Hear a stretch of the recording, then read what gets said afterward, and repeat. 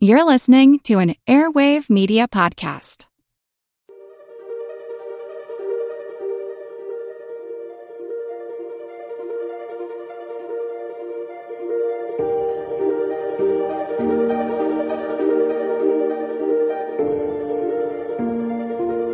Hello, everyone, and welcome to the All Creatures Podcast.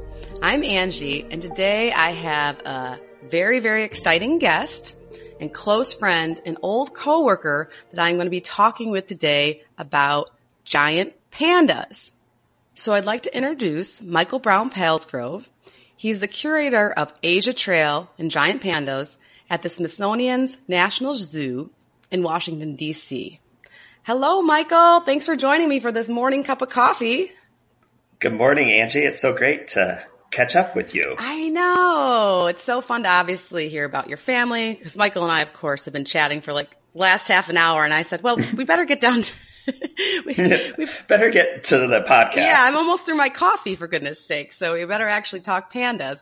But hearing about his lovely family and his newish life in Washington, D.C., because just a brief background, Michael Brown and I used to work together at a zoo in Chicago, the Lincoln Park Zoo, where he was a very big key in bringing me up as a young keeper and believing in me and even hiring me at the Children's Zoo. Yeah. I know. Right. I remember you came in to interview, you were like waitressing, and you were like, I really, really want to start working with animals again. And to be able to just know I could see the passion and could hear it in your voice and knew that you had such great potential. And I was like, we need to get her on staff and get her started. Yeah. It was amazing, really. And it's so great to see how far you've come and all that you've accomplished. So right.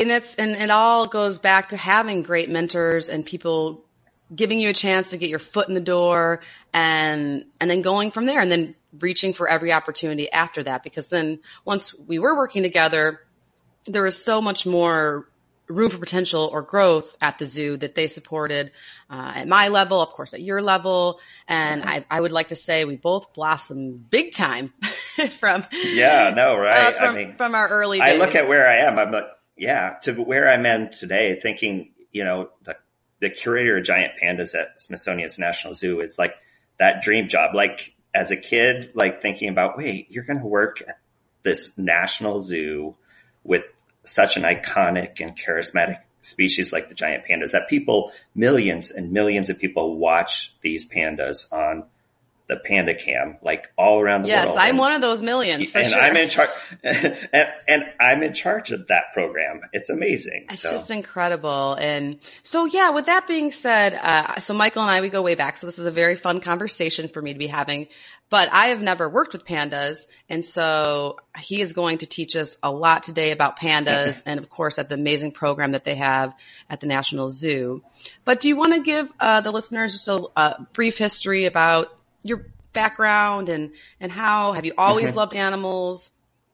Yeah. No, so it's interesting because, I grew up going to zoos. I always loved going to zoos. And I grew up in Colorado Springs, Colorado, going to the Cheyenne Mountain Zoo there. And, it was at least a couple times a year we would go visit. And while I loved going to zoos, I never imagined myself working at a zoo. I thought I was like, I want to be a veterinarian, right? That's everyone's dream job. Yes. I'm going to grow up and be a veterinarian because that's what you do if you love animals. And it wasn't actually till I went to college and started really looking. I just went to Macalester College in St. Paul, Minnesota, and I had a really just basic biology degree with a biology study, sort of putting together prerequisites that I thought would be appropriate for veterinary school. But we had these seminars that we had different like field experts come in and teach. Mm-hmm. And at that point in time at Macalester, they invited in Ani Byers from at that time was the captive breeding specialist group out of Minnesota. And she came in to talk about zoo biology and all the biology that went on at the zoo. And it sort of changed like what I thought about zoos and where I might go. And so I still was thinking about veterinarian, being a veterinarian, but I got a job in the zoo, and I actually started at Cheyenne Mountain, the zoo that I grew up going to as a keeper. And from there, I just fell in love. And so I worked at Cheyenne Mountain for a couple of years, and then I went to Lincoln Park. In 1998, I started at Lincoln Park. And so I must interrupt really quick.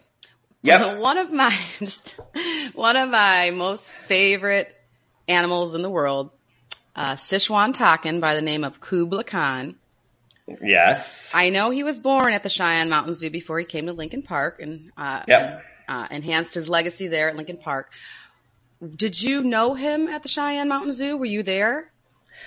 I was there. What? I actually was a keeper at that point in time, and I can actually remember going to I didn't work the Hookstock areas, but he actually was a surprise birth.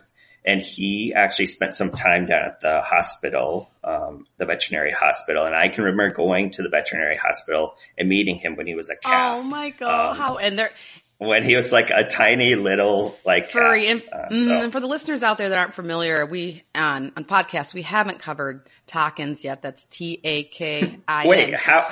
I know. It's so, what, you haven't? So it's really funny. Are interesting psychology or something. A few of my most favorites, which would be the Grevy zebra, the Sichuan Takin, we haven't covered because I don't know. I don't know if I can do them justice and I want to also try to get experts on to interview them to get people even more excited about them as well and to complement the general species interview that we do. And so it's so funny that, I just am like holding on to it. Like, I just don't know when is the right time. Now, however, we have done Bactrian camels, which is a huge, huge favorite. And of course, rhinos. And so I'm obviously the hoof and horn fan.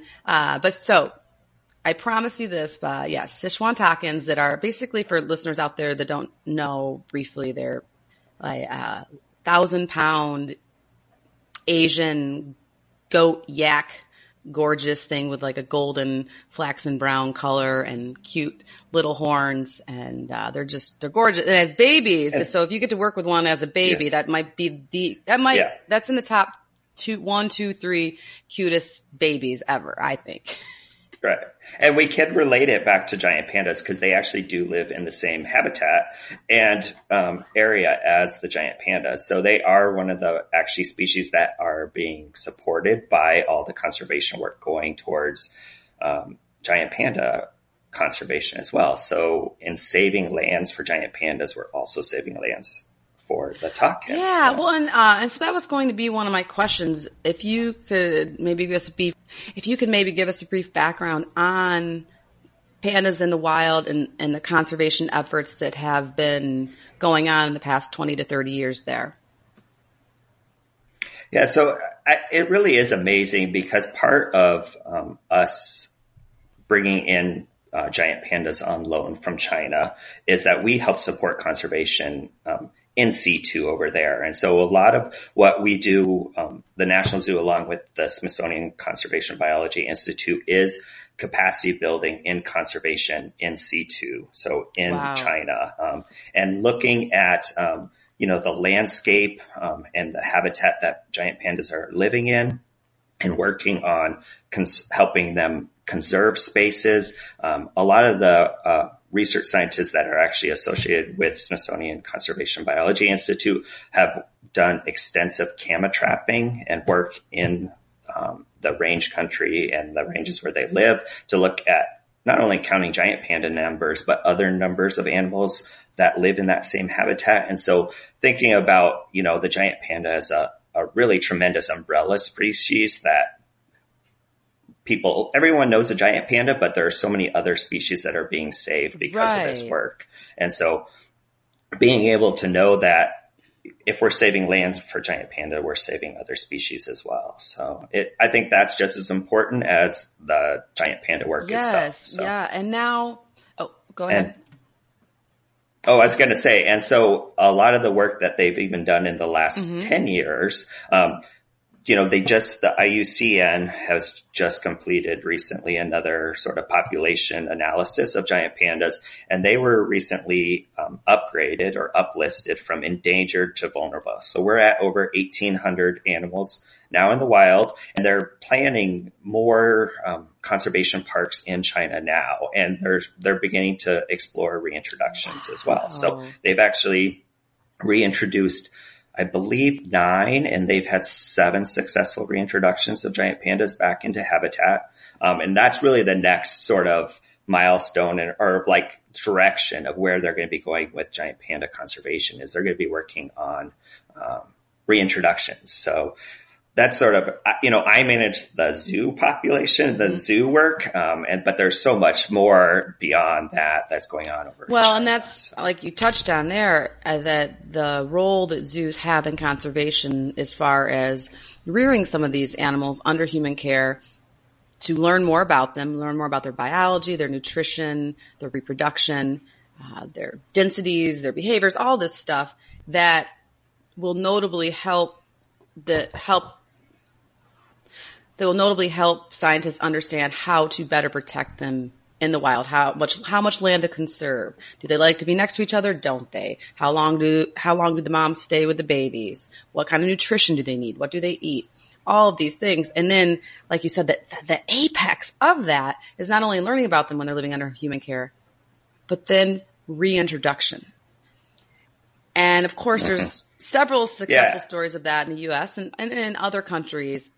And yes, to have reintroduction of such a large, iconic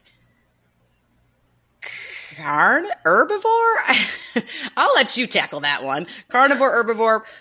Yeah. So they're essentially, they have a carnivore digestive system, but we call them obligate bamboo eaters. So they essentially sustain themselves only on bamboo, but yet they have a carnivore digestive system. So they have to consume such large quantities of bamboo to actually get the energy they need to sustain themselves. So that's probably why you see them sleeping so much, is because either they're eating or sleeping, as we say, because that sounds like a wonderful life to me right now.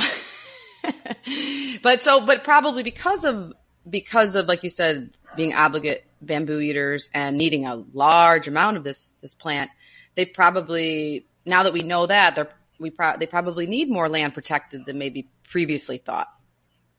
They do. I mean, they need very large, they move throughout their range throughout the year, because they eat different parts of the bamboo throughout the different parts of the year, and probably across the elevations of the mountains as well. So we know from what we see in the zoo is that during the spring, they're really, they eat a lot of the shoots, and then they move it into the new growth of the plant, of the bamboo. And, then through the summer into the early fall, they're eating the leaves. But over the winter, then they're actually only eating the stalk of the bamboo, and they actually shred the stalk to get to the interior parts of the bamboo. And you sort of think about plant biology and where the energy is during different parts of the year. It's sort of where they focus their feeding ecology or their energy during that time of year. So in the spring, when they're putting all the energy into shoots, the bamboo, right. That's what they're eating, because that's where their most energy is. So if you're going to be dependent upon something that has so little energy anyway, make sure that you're eating the most optimal part of the plant during that time of the year. And that also has to go with elevation as well. Sure. Because they can move up and down the mountain throughout the spring, and as shoots grow throughout the mountainside, then they can eat that as well. So they definitely need large tracts of land to move through. Yeah, to follow the bamboo. Not obviously not quite migratory, but in a semi-migratory pattern to follow where the energy dense food is. Yeah, that's really interesting. And those are things that luckily the panda, having so many people both in their home country and then here at the States fighting for them, that we're able to learn all this amazing information and then be able to apply it. And then we see the increase in numbers by the IUCN, which is obviously they're not out of the woods or the bamboo. Obviously they're not out of the woods yet.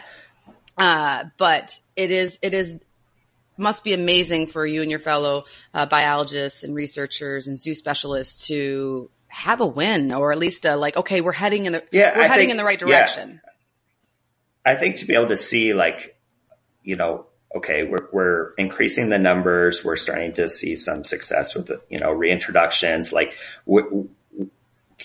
we see that China is putting resources and things towards saving the species. These are all really good things. Yes. And I think it at least we know we're heading in the right direction for this species. Oh, so that's awesome. And so since you work so intimately with pandas on a daily basis, except for today, since Michael was so graciously to take his day off to talk with me. Thank you for that. Since you see them 5 days a week or so, probably more with the higher level role of your duties, can you give the listeners some interesting facts that we may not know or a lot of people may not know about them?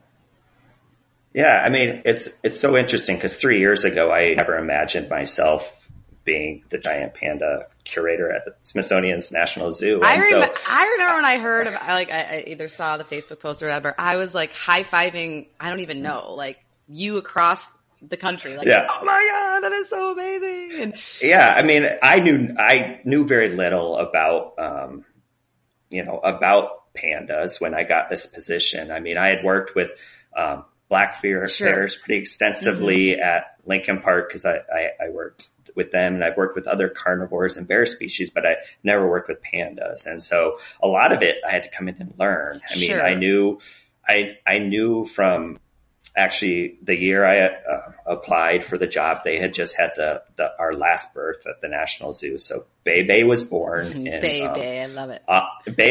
Bebe was born in August of 2015.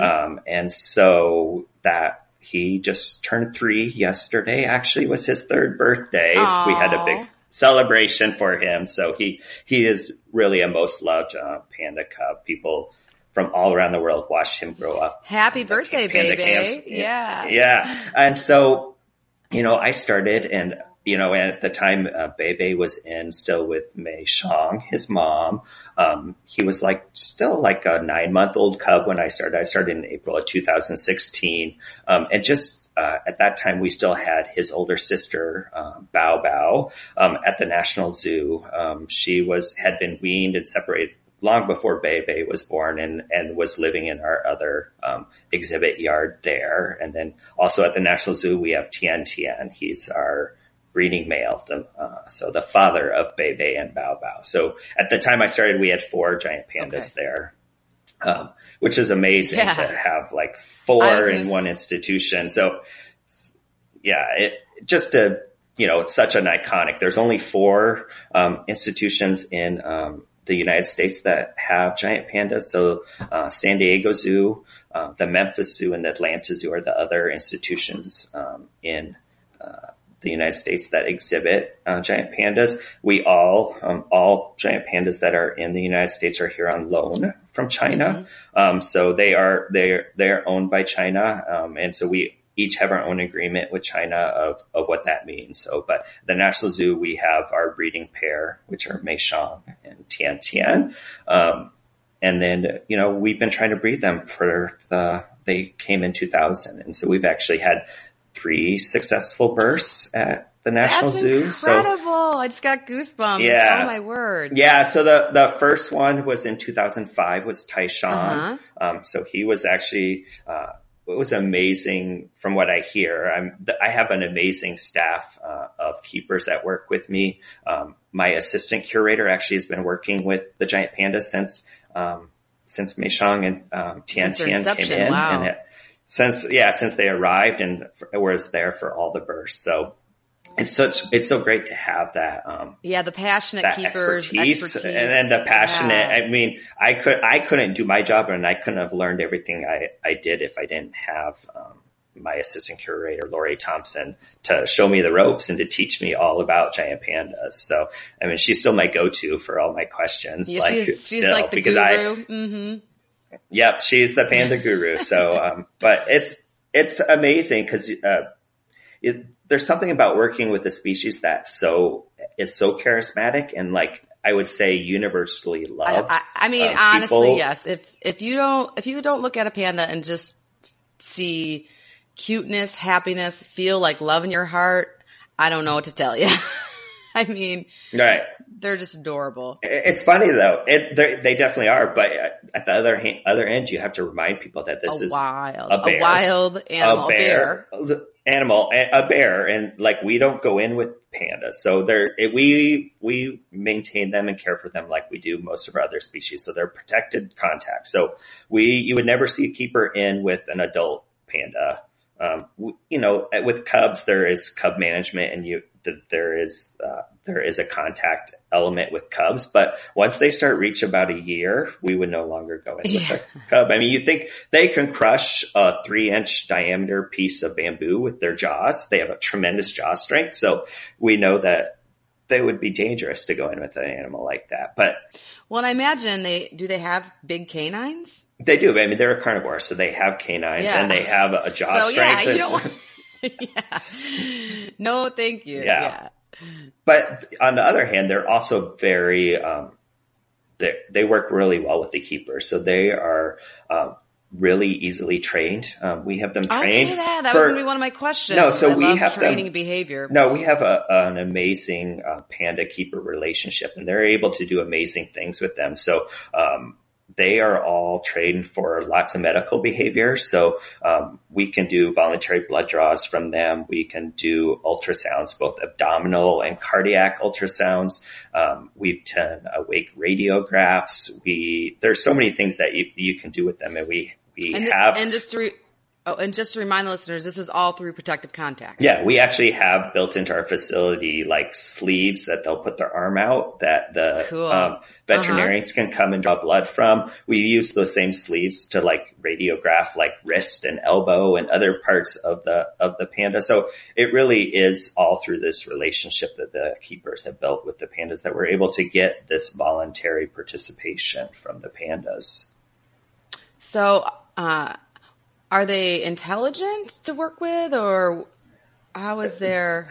They are. But they're motivated by different things. So, like sometimes they have personality, right? They do. They definitely do. All our different pandas have a different personality. So, but I guess I probably am most because of Bebe was so young, and I have had more access to him. I probably feel more akin to him, but I sort of think of him as like a silly teenage boy right now because he's, an adolescent now. He, hasn't quite reached sexual maturity. So he's a little gangly and like silly at time. Awkward and still trying to learn, how to move through his environment. But he has such personality. So, he'll vocalize, like I'll walk through the building and he's waiting for his yard to be set up and he'll be sitting there and he'll like, sort of vocalize to you like Winnie, and he's like waiting for to go out to explore and to have his day. So it's amazing to have that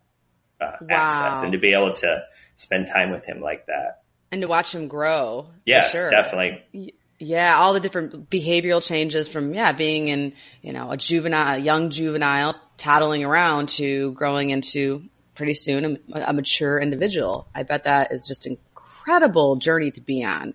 Not only, like you said, for yourself, but for the millions of people that can obviously go visit the zoo, but then also participate on the National Zoo's Panda Cam. So that is awesome. And now, Michael, you actually fell into one of my favorite interview traps.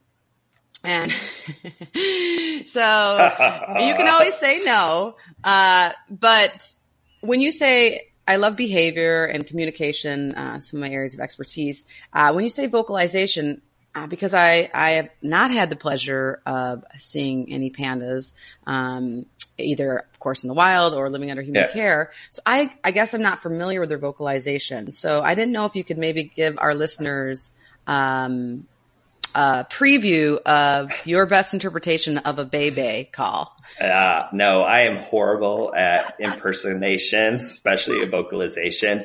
But, it was one of those things that I was not aware of about pandas. So do they whine or bark or chuff or? They do all those things. So they have a very wide repertoire of vocalizations. And actually the time that you see them most often is actually during breeding. So like during estrus and breeding, there's a lot of vocal communication, especially between our male and our female, that sort of let us know like when a female is approaching estrus. So it's one of the indicators that our keepers are looking for the approach of estrus, and when we might know that she would be ready for either breeding, receptive and for breeding. And so there's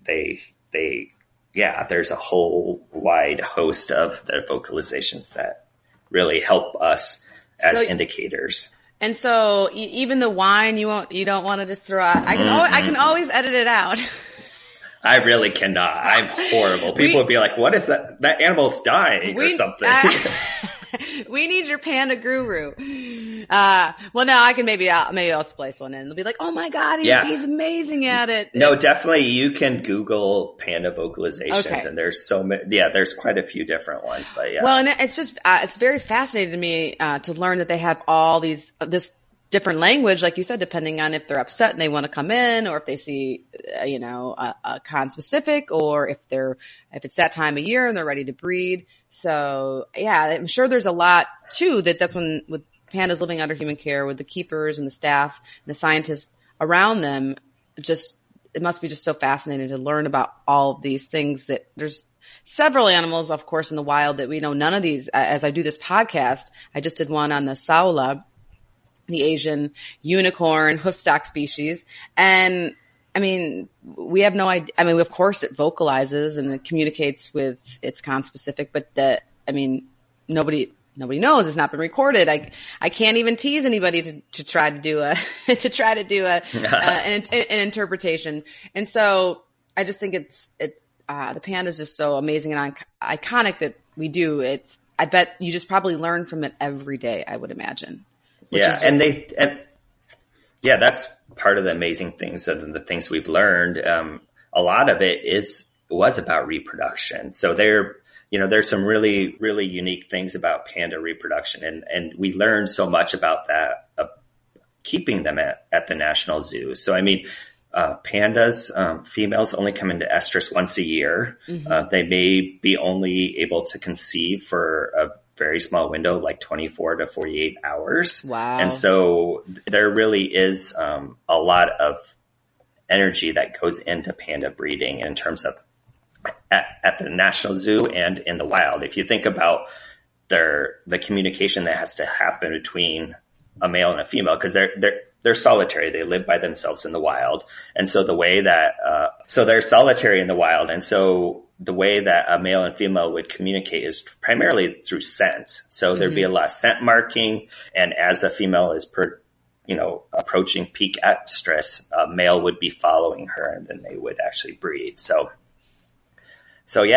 we also do the same thing at the National Zoo. So we utilize sort of the behavior, but then we also have a whole component of endocrinology that goes into it. So we have endocrinologists who are looking at estrogen levels and progesterone levels in urine that our keepers are collecting as we approach peak estrus, where we have keepers there 24 hours and we're collecting every single urine sample so that we can time our artificial insemination when we think would be optimized, hopefully, conception at that point in time. So we have like science staff sitting in a lab waiting for each urine sample to run their analysis. I want that job. Yeah.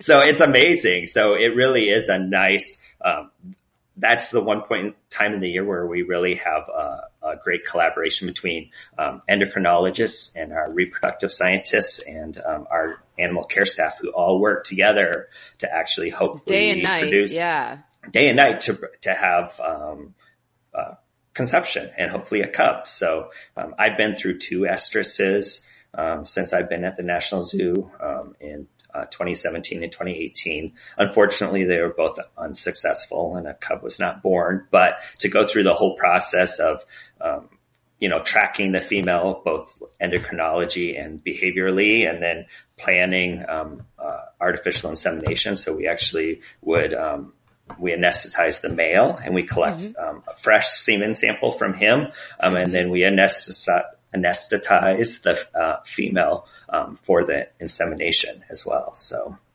it's just amazing to get It's all those incredible. people around to do it. Yeah. So. And I can't even imagine obviously how amazing that is, and how, like you said, the team of people that come in to do that and to help with that and to make it as most successful as possible. And then also, of course, when it's not successful, potentially taking notes and following the hormones and following the animal's behavior and trying to learn more about, okay, well, why, or how can we improve things?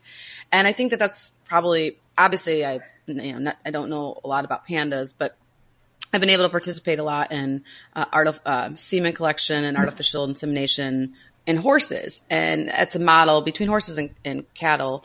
It's a model that we know a ton about because we've been able to research it since they're domestic animals. We have a lot of access to it, and they're large. So Especially ultrasounding a horse and a cow is not easy in the beginning, but after you do it long enough, like hundreds of hours, like I have done, it becomes a lot easier. And then that's when you can really like study things and learn things about them. And of course, with such an endangered animal like the panda, you're only doing it, like you said, that one time a year. You're not able to, like me as a young graduate student, I could go out and ultrasound a horse every day until I got good at it. Yeah. And so it's a huge learning curve that has made leaps and bounds, because you said there's been 3 cubs born at the National Zoo, correct? Yeah, 3 cubs born at the National Zoo. And actually the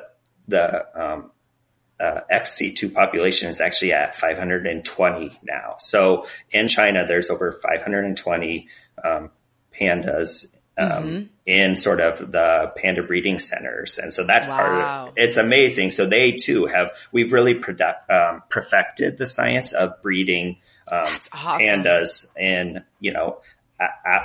in these great centers. And so it's amazing that where we've come in the last 15 years with breeding. And so now, are there any natural breeding attempts, or is it all through AI, just so you can, for listeners out there, I'm not sure Michael can answer the question about in the panda world, but I know like in the equine world or cattle world, artificial insemination is key, because then that way we can move the gametes genetics from one male who has desired traits or that we really want more of.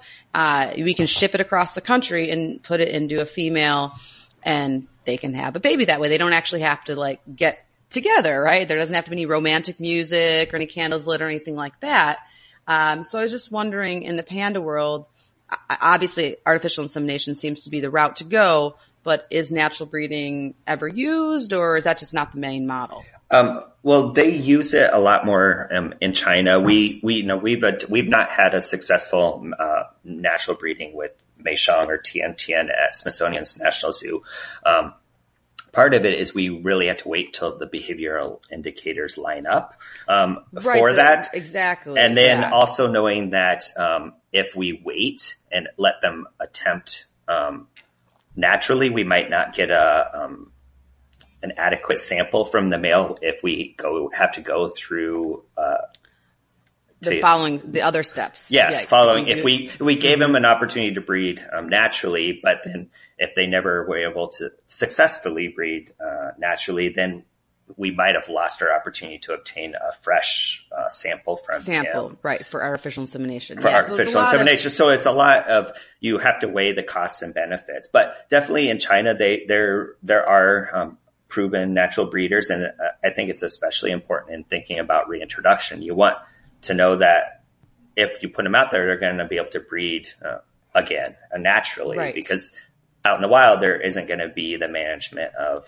artificial insemination. So they've done a lot of research. They have a much larger number. We have one breeding male, one breeding female, but they have 500 animals over in China that they're working with, and so they've actually done a lot of research, and that's part of in our collaboration with our Chinese colleagues is looking at those things. So I know they've done a lot of research on male-male competition is actually somewhat important in terms of successful natural breeding, and is knowing that there might, and mate choice for females, like that they actually have a choice between 2 males, where we just don't have that ours That where capacity. we have one male, that capacity, we have one male, one female. So those are all things that are great. But I mean, once we go through the artificial insemination, then, we continue to track the female all through, would be potential birth. So, it's interesting because another interesting aspect of panda biology is they're delayed implanters. So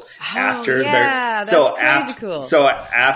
you've had what you would consider to be conception, there's a long period of time before the embryo would actually implant in the uterus and continue development. So after the sperm and the egg meet, they just sit sort of in stasis until they implant into the uterus and continue development. So they actually, while it's hard to explain, but their gestation can have such a wide range of time because it can sit there. It can be I've seen up to 300 days for a true gestation from time of insemination to birth.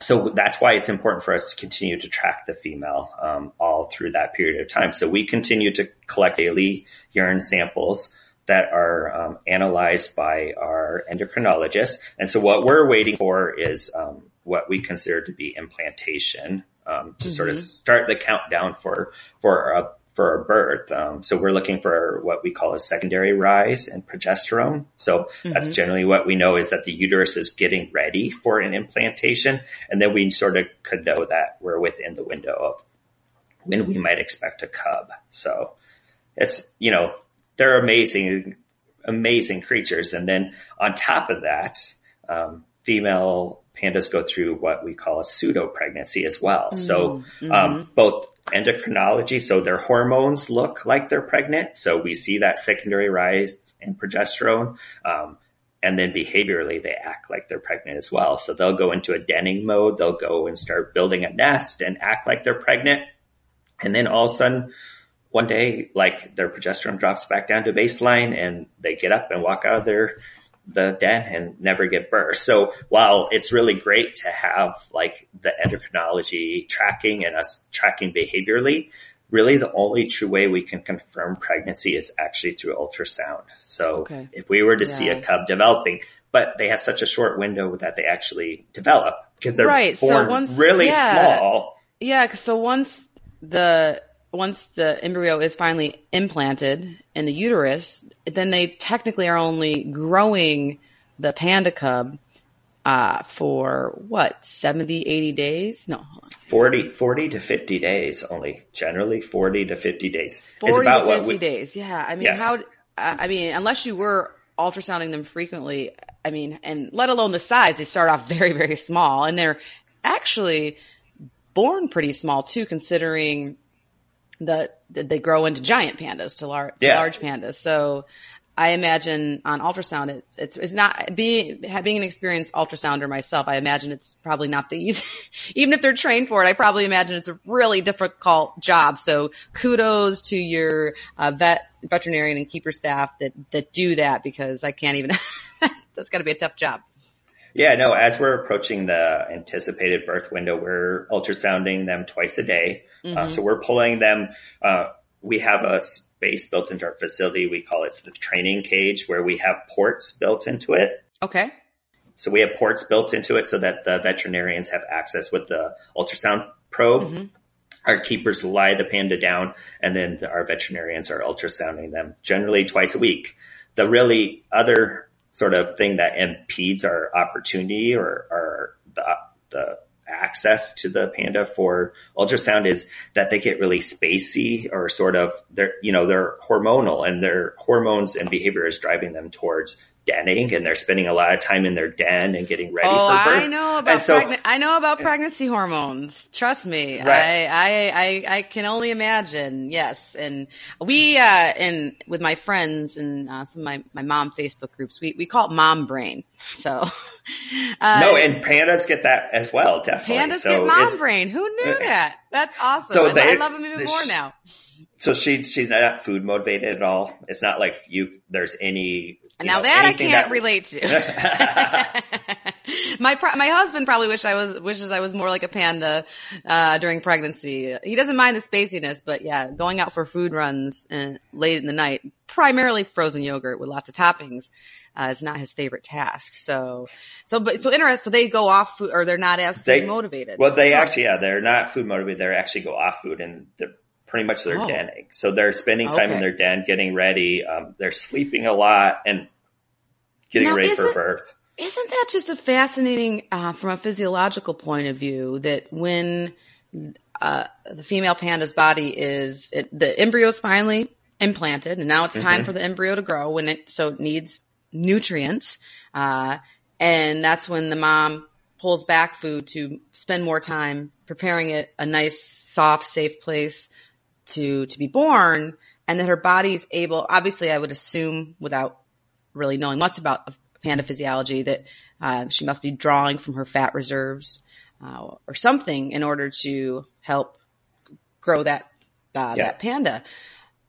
That's incredible. I mean that's one of the great things about delayed implantation as well. Is so they would know, like, they've sort of reached a certain threshold of probably fat reserves and like dietary like that they've hit this point nutritionally where they feel like they could support a pregnancy and a birth. And so it is advantageous to have that delayed implantation. So it's been a good year for bamboo, and bamboo's, the shoots and they've eaten well, and they're green and yummy. Yeah. Yeah. And they've done a great job, and that's when they would implant and continue that. Wow. So, I mean, there is a lot of evolution. I know. It's so incredible. And now, of course, you and I studied this in books, many years ago but then now you get to like watch it unfold on a daily basis. That is so cool, Michael. And so once a pregnancy is confirmed through ultrasound, what does your staff do to help prepare for a panda birth? Because this is not obviously any birth is exciting, of course. I mean, who doesn't love any birth of any animal? But I would imagine especially since it's on loan from China, I would imagine this is what I would, this is like a superstar, giving birth. This is the, I don't know, Angelina Jolie giving birth type of like, oh, all eyes are on you, right? Yeah. I would assume. I don't want to put any words in your mouth, but I would imagine that of course it's a big deal. It's a panda, for goodness sakes. Yeah. So how do you and your staff kind of prepare for that? Or if you can walk me through a little bit what goes on behind the scenes there. While I've not been at the National Zoo for a panda birth, we have a whole mechanism of things that we do to prepare. So we actually close down the panda house and we sort of turn it into a quiet zone. So we want to give her as much privacy and quiet as possible as she's preparing for her birth. And then we actually also work with our colleagues in China to identify nursery staff from one of our sister sort of panda breeding centers to bring out. So, I mean, they have way more experience dealing with cubs than we do. And we sort of organize and collaborate to try to bring out staff from there as well, nursery staff who are more China. in tune. Yeah, from China so we bring over staff to help us should we have a birth or twins, because that is the other issue is that not issue, but the other thing is they just won't give birth to one. There is a possibility they'll give birth to two. So twins. We do know from history that generally in births of twins and pandas that only one cub will survive. Mm-hmm. So we have to be prepared for we'll always have two. And so part of that is to get people to help us with that process. So. Wow, that is just that's just so incredible. And then you come in there and then you get to watch the baby grow up. They stay with, and then once they're born, they're going to stay with their mom for a while. Is that correct? Yeah, generally they're about 18 months of age before they're weaned. Okay. So they usually stay with mom through the whole first year. And as generally they notice this also in the wild, as they're approaching breeding season of that second year, is when they'd leave mom. So by the time breeding season reaches the second year, and the cub's about 18 months of age, they would leave mom. So yeah, so we weaned him when did we do that? That was in March of 2017. Okay. He was weaned and moved into his own exhibit yard at that point in time. Okay.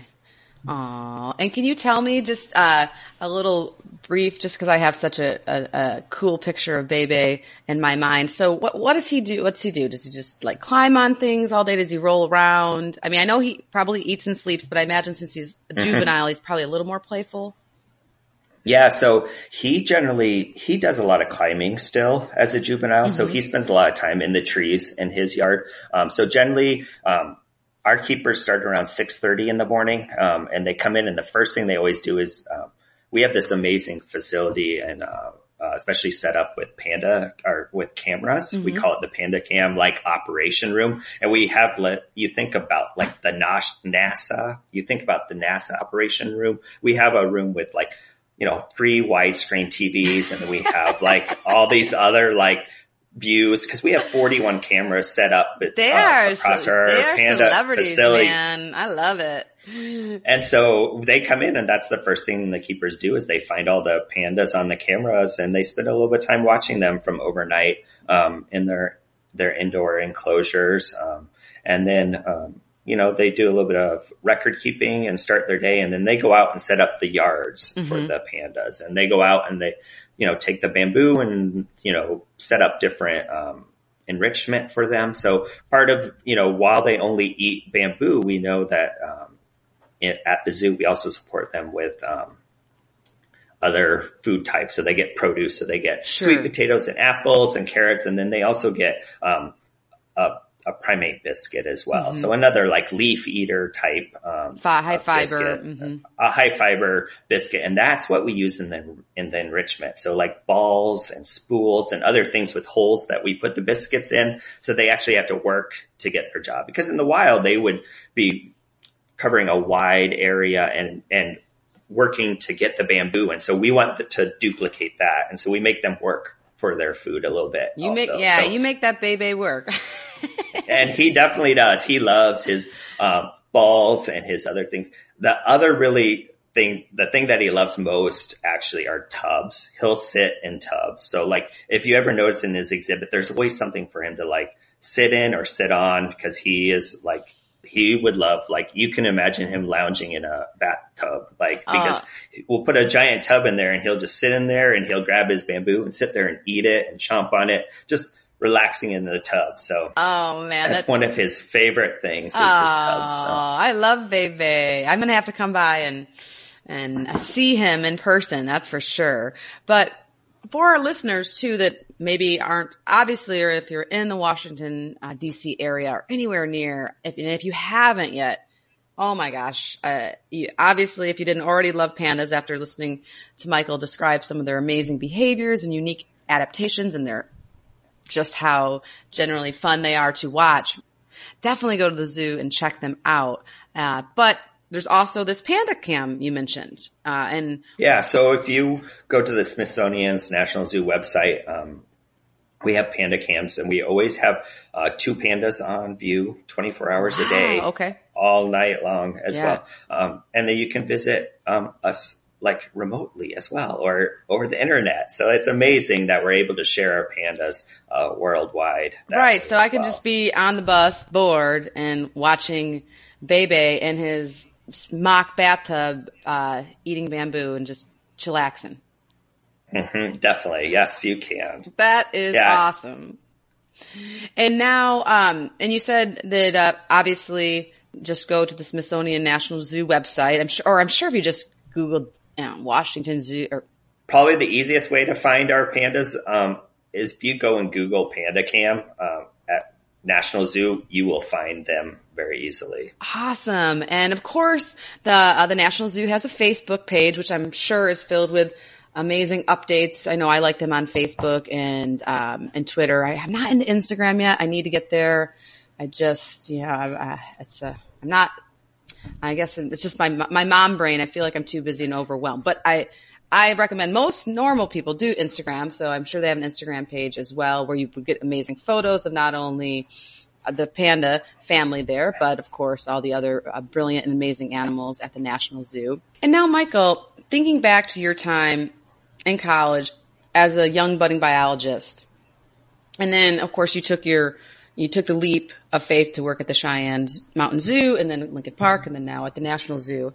What advice can you give to somebody that wants to get involved with some kind of conservation, perhaps pandas, right? To follow in your footsteps, or just any animals in general? I mean, I think for me, and in looking at candidates and people that I want to join my team is practical experience. So whether it's an internship or you're volunteering at a zoo, I think is probably the first avenue to really get involved.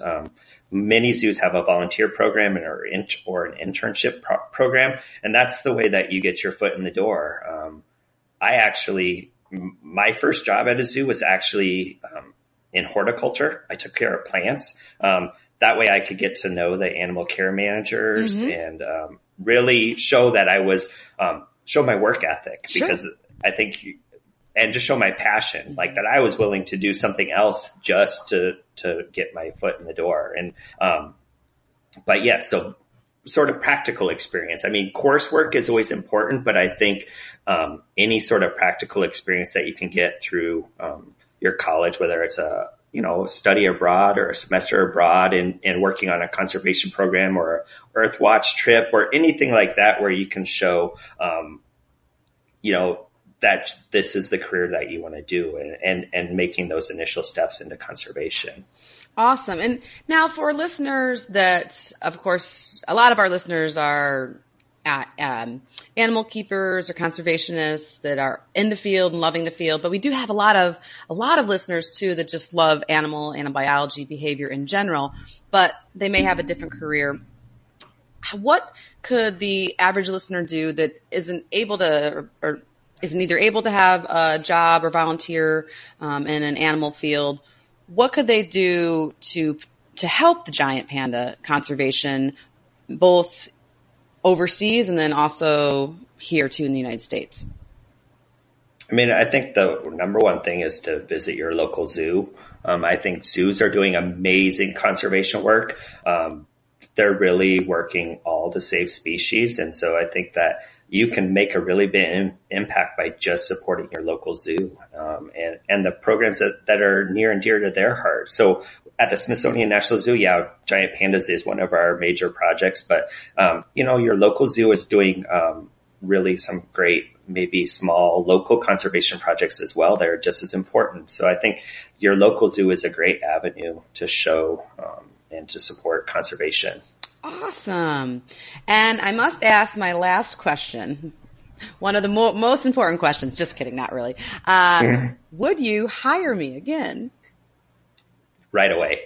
No doubt. It was one of my best. There was a little pause. No. Well, you're overqualified now, though. That's the problem. Oh, stop it. That is completely untrue. As you're talking about the late nights watching the pandas 24 hours, I'm like, I want that job. I would do it for free. I shouldn't say that on air. No, I that's one of the things that I've actually enjoyed most about my career is actually seeing the success of other people that I've worked with, and where they've gone and the things that they've accomplished. I think I get sometimes more joy to see other people's, accomplishments as much as my own. Well, I mean, to know. Yeah, I think it's actually a reflection of you and our time together and some of our other colleagues of just, we've got to have coffee every morning and talk shop, of course, talk family and friends too, but know that we're in the right setting, doing the right things, young in our careers. The world theoretically is our oyster if we just work hard enough and work together and keep learning and growing. And then you meet people like yourself, like me meeting you and some of our other great colleagues along the way. It's like a support network. And then you have these people that support you to reach out and attain your dreams or do things you're kind of scared to do. Like it was probably a little scary for you to take this job with such a high profile, iconic species that you had, like you said, you hadn't worked with. But you had great mentors and of course, not only at the Lincoln Park Zoo, but then like you said, then you got into the National Zoo and had the best staff ever that just took you under their wings. And that's what we do. We support each other. So yeah. Oh, cool. Which is why you were so graciously agreed to take your morning off to talk to me. And I just really appreciate your time, and I appreciate your career and what you've done, obviously for the panda, which is what we focused on today. But I know Michael way back. I won't even share our age for how many years, and the amount of species that he's worked with and helped, and not only the species, the animals, which of course are a huge part of it, but Michael is a huge educator. And so the amount of students, co-workers, voluntary staff, docents, just everything that is very passionate and everything that you're just very passionate about, teaching people and helping people understand how amazing, obviously the panda, but other animals are to conserve and to learn about and to love. And so I just want to thank you for your service to both animals and then, and to people, and keep up the good work. And this was so much fun. I'm going to bother you again soon to do this coffee conversations about pandas. And since you are at the Asia Trail at the National Zoo, I'm sure there's plenty of other species we could pick to have conversations about as well. Yeah, it's been amazing catching up with you over, I think, the conversation over coffee this morning is great. I mean, I think it's the best way to sort of catch up with each other and to talk about the giant pandas and the amazing work that Smithsonian's National Zoo is doing, and that the other institutions in the United States and, even our colleagues in China. So it's great to be able to talk with you and educate you a little bit about giant pandas today. So. Oh, yes, definitely. Well, listeners, I'll add some links to the show notes, of course, the PandaCam, but if you haven't already Googled them as we're talking, check them out, and the website links will be on our show notes, and you can learn more about these fascinating creatures, because Michael and I just touched on a few of the really cool facts about them. So anyways, thank you, Michael.